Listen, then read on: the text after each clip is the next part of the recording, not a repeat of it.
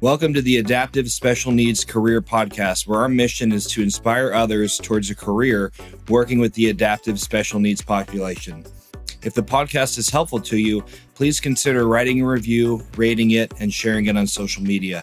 You never know how a simple review or share on social media could lead someone into picking a career working with the special needs population. Today, I am so excited. We are doing a special interview with Gretchen Owens. And Gretchen, why don't you introduce yourself and tell us a little bit about what you do? Sure. So I'm Gretchen Owens. I'm the Executive Director of EDD Adaptive Sports.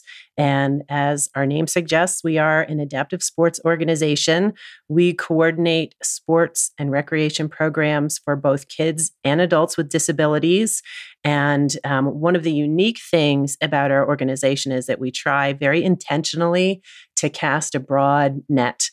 So we don't, some organizations only serve people with a specific kind of disability. We are intentionally very broad. If folks have a physical disability, developmental disability, whatever, they are welcome to come and participate in our programs and see if they're a good fit for them.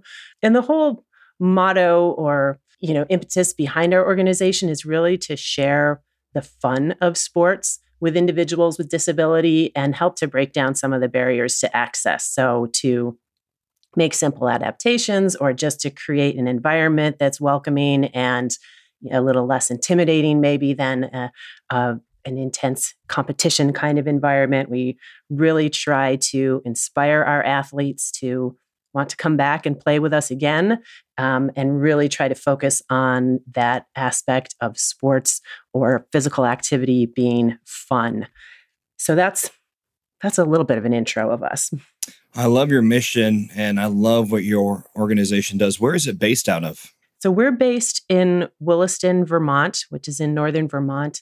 And we also have a strong program in central New York. We actually started the organization in Oneonta, New York, which is my hometown. And I'll go ahead and tell you our founding story because it's a great one.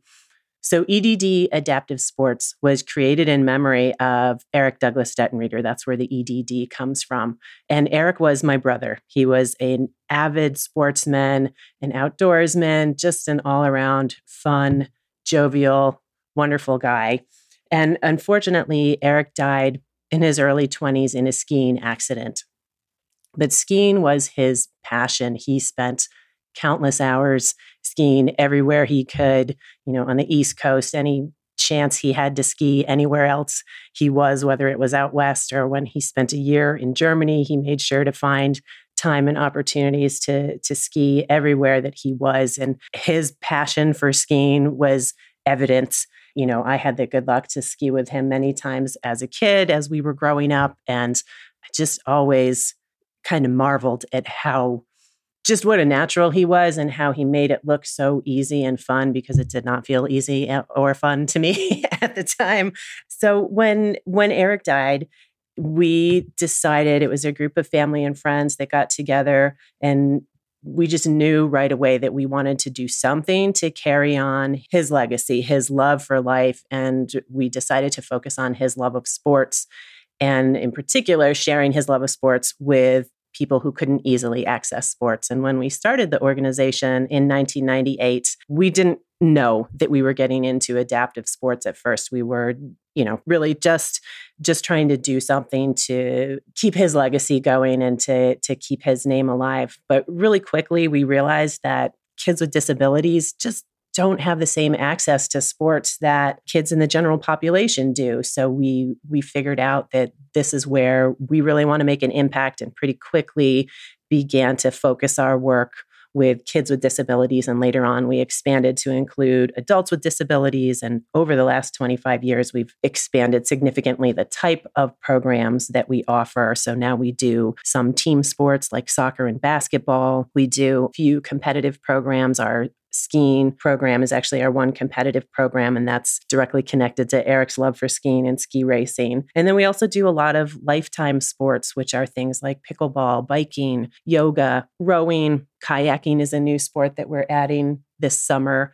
So really taking a broad view of just helping people get out and be active, be physically active, but also enjoying doing an activity with other people in a supportive setting. That's incredible. What an amazing legacy that is taking place and helping, I'm sure, so many people that have disabilities where you are. I would love to see your organization come to Texas. Do you have any plans to expand? We don't currently have plans to expand. So I mentioned we're in central New York, in northern Vermont, and right now our focus is just on providing great programming in both of those locations throughout the year. So we have, more than monthly offerings in both of those locations. Right now we are starting our summer program. So we've got pickleball events coming up both in New York, in Oneonta, and in Essex, Vermont this weekend, and that's kicking off multiple pickleball sessions in both locations. We've got a rowing program happening right now in Cooperstown, and we'll have more opportunities later in the summer. So right now, we don't have plans to expand, but it is, one of the things that is key to our success are partnerships. And we are always open to partnering with other folks, whether they're in our neighborhood or in other parts of the country. And actually a fun offshoot of the pandemic has been figuring out how to virtually connect with other athletes in different locations and other organizations, so I wouldn't rule out the possibility of doing something together in the future. That's great. So how long have you been the executive director of the sports program? So I've been the executive director for more than a decade. Our organization started out simply as a volunteer-driven organization. And about 15 years ago, I started working part-time for the organization. And at first, it was just in a role as fundraising, because that was where our need was at the time. But it quickly evolved to include fundraising and program development and administrative stuff. There's always stuff to keep track of and data to keep track of. That's very important in our organization. And so the role has kind of grown over the last few years, and it's probably been 10 years that I've been in the executive director role. Got it. So before you started in that role, which I know you started in a part-time role, what were you doing before that? Did you have a career, or what did that look like? Yeah, so I was working for a larger nonprofit organization called US Action in Washington, D.C., and I was doing development and fundraising work for them.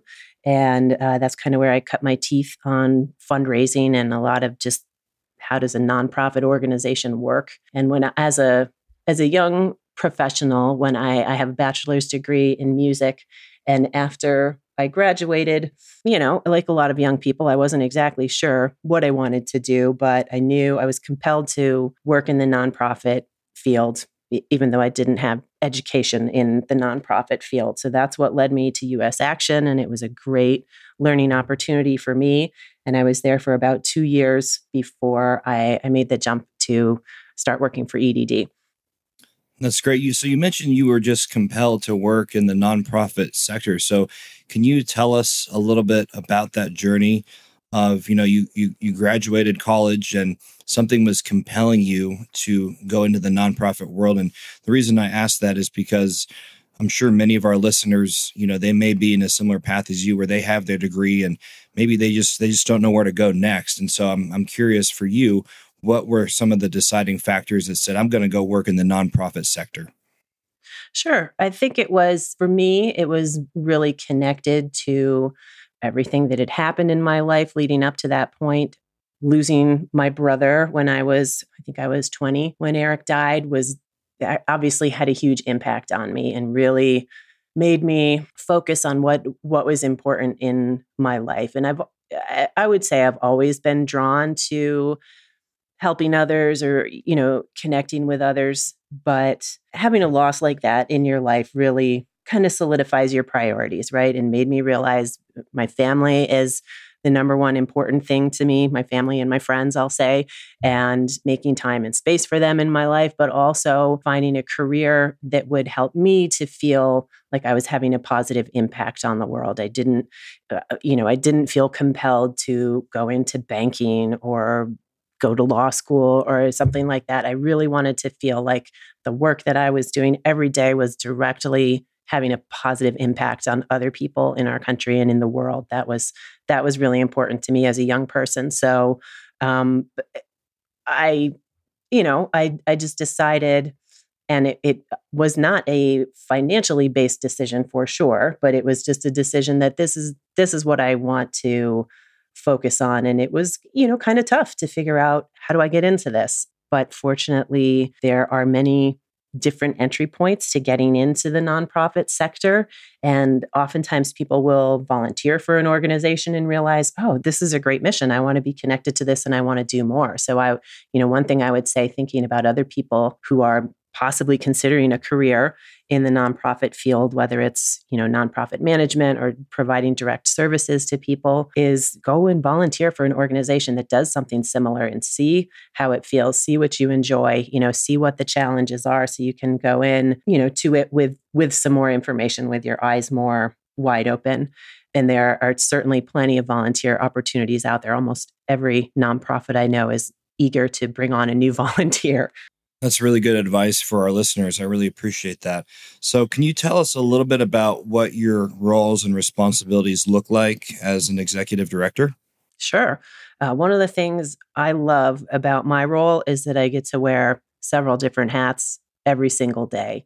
So I mentioned that when I started, I was doing a lot of fundraising, and then quickly program organization and development needed to come in too. So on any given day, I am generally working on fundraising, whether it's an upcoming event that we're doing, like a 5K race or a benefit dinner, or writing a grant, or thanking people for a grant that we've received, or thanking donors who've made a direct contribution to us. So I do something in fundraising every day. And our organization is robust enough now that I do something connected to our programming every day too. And oftentimes it's a lot of that back end stuff, like just keeping track of who's signed up for what, who's attended what. Do I have paperwork from everybody? Do I have liability forms and media permission from everybody who's participating? So there's a lot of detail work that is important to this job. And luckily, I enjoy doing that kind of work. So, zooming back out again, doing something with fundraising, something with program development. And then generally, I'm also connecting with our volunteers, whether it's our board members who are our leadership or the volunteers who help to implement our programs. I do a lot of communication with that group too, individually and, via email or e-newsletter blast kind of thing. So I think the three big things that I do are fundraising, program development, and communication. And then the kind of underlying all of that is lots of detail work to stay on track of all of those things. Well, you weren't kidding when you said you wear a lot of hats. Wow. Right? You really do. It really is a leadership role that you're in. And that's what I've found running several businesses, is that when you're in a leadership role on a high level, you're going to always be wearing multiple hats. And especially in a nonprofit, when you're trying to cut costs and you're trying to preserve cash, it may not make economical sense to go hire 5 other people when you can just do it all yourself, right? Right. So what would you say is the most rewarding and fun part of your job as an executive director? Oh, definitely making connections with other people. So fortunately, I get to attend a lot of our programs, and just getting to know our athletes and our volunteers is fantastic because they're all really interesting people, and they all have compelling stories too. So just connecting with people, I think, is my favorite thing. And a neat thing that I've discovered over the years is that I mentioned our athletes and our volunteers, but I love connecting with the people who support our organization too. Our donors are amazing people, not just because they're generous and they support us and give us money, but because they're really interesting and caring, compassionate people that are, moved by our mission or connected to somebody in our program. And I just love getting to know a little bit more about that and what motivates them to be connected to our organization. So it's funny, I was thinking as I was prepping for this, Daniel, I was thinking about when I was a younger person, I really cringed when I thought about networking. Like I did not like even the sound of that word. Like that just sounded like the worst thing that I would ever want to do. But now, 20 years into my career, that really is one of my very favorite things is getting to know new people and realizing like, oh, that other person who runs a great organization down the road from us, what could we do together? And how could we maximize our impact if we all, came together to do something, or if you shared my information with your clients, maybe they'll start coming to my program. And, all of those, that personal network or that social network that has become a huge part of all of our lives now is really an important aspect to our business, because all of that word of mouth connection is great advertising for us. And it's also just helps our organization to stay relevant and interesting and alive. So, if I could summarize everything you just said, basically the most rewarding and fun part of what you do is just loving people. I mean, you obviously Yeah, I clearly guess. you just love people. You love networking. You love the donors, hearing their stories. And I think that's important for our audience to know too, is that you better have a love for people if you're going to get into this nonprofit sector, because I know a lot of people that they would say, I'm not a people person. And for those people, this is probably not the right avenue for them. Yeah, I think you're right. And I think don't be afraid to communicate with people. Or I guess what I mean by that is don't be afraid to pick up the phone and directly talk to someone. Sometimes I feel like with all the technology and communication tools that we have at our disposal right now, oftentimes in my work, I get overwhelmed. I was like, oh my gosh, I got to send out the e-newsletter, and then I have to get on our social media and update the social media. And then, oh, there's that other platform where we have some information too. Maybe I should send something out there. And I feel like I'm communicating all this information out, but it's just going out. There's no coming back in to know like who's receiving it and what it means to them. So just picking up the phone and talking to people is really powerful. And some people don't think to do that anymore. I think that, that's a challenge that I've discovered recently, is that some people just don't want to get on the phone anymore, but you can really, that's a great way to make that connection with people and to, hear some of those stories, but also, I don't know, just make a deeper connection, I think. Yeah. So just one last question for you. So we've talked about just the things that are really rewarding about what you do. What are some of the challenges that you face in your role as an executive director? Yeah, I just mentioned all those technology platforms. Uh-huh. That's definitely one of the challenges, staying on top of ever-changing communications tools and technology tools, could be a whole job in itself. So that's a challenge for me. I think another challenge is flexibility, particularly working with folks in the special needs community. It takes an extra level of flexibility and patience, because things just come up, just as families, things come up, right? And sometimes you'll sign up for a program and suddenly you can't go for whatever reason. But there are more complications and more barriers for families with kids with disabilities, or just individuals living with disabilities. Some things are just exponentially harder for them. So you can't predict, is it a good day? Is it a bad day? Did so-and-so have a seizure in the morning so they can't come this afternoon? Or, something else happened and they don't have the transportation to get there. So it's definitely taken me a long time to realize, like, gosh, I always have to be flexible and always need to be ready to adapt to a changing situation, because I might have 10 people signed up and have my volunteers all ready to go, but suddenly 5 of them can't come because they live in a group house and they're on lockdown now because someone's quarantining for COVID. So just that flexibility and patience is very important in this profession too. That's good. Well, Gretchen, thank you so much for being on our podcast today. You've had some really good information, and just personally, I have to say that you're an incredible leader. Just hearing you talk and hearing you talk from your heart, you're just an incredible leader, and you really have a gifting on you. I mean, I can tell that you really just fit this role so well as being the executive director, and you just really share from your heart, and you're very well spoken as Oh, well. thank you. So I don't know if you do public speaking or not with your fundraising, but if you don't, you need to. I do a little bit, but yeah, once or twice a year, I'm on the hook for that. That's good. Well, Gretchen, thank you so much again for your time and being on our show. And just real quick, where can our audience learn more about your organization? Maybe they want to donate. Maybe they just want to see what you do. Where can they get information about that? Yeah, anyone can find more information about us online at eddfund.org. And you can also find us on Facebook and Instagram.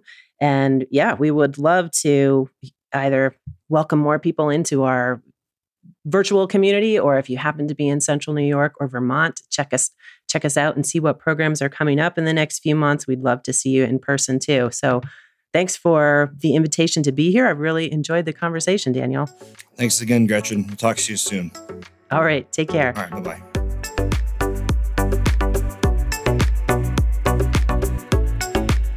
Thank you for listening to our Adaptive Special Needs podcast. Join us each week as we interview professionals who serve the special needs population. If you enjoyed the podcast, don't forget to subscribe on your favorite podcast platform so you don't miss an episode. Thanks again for listening. We'll see you in a few weeks.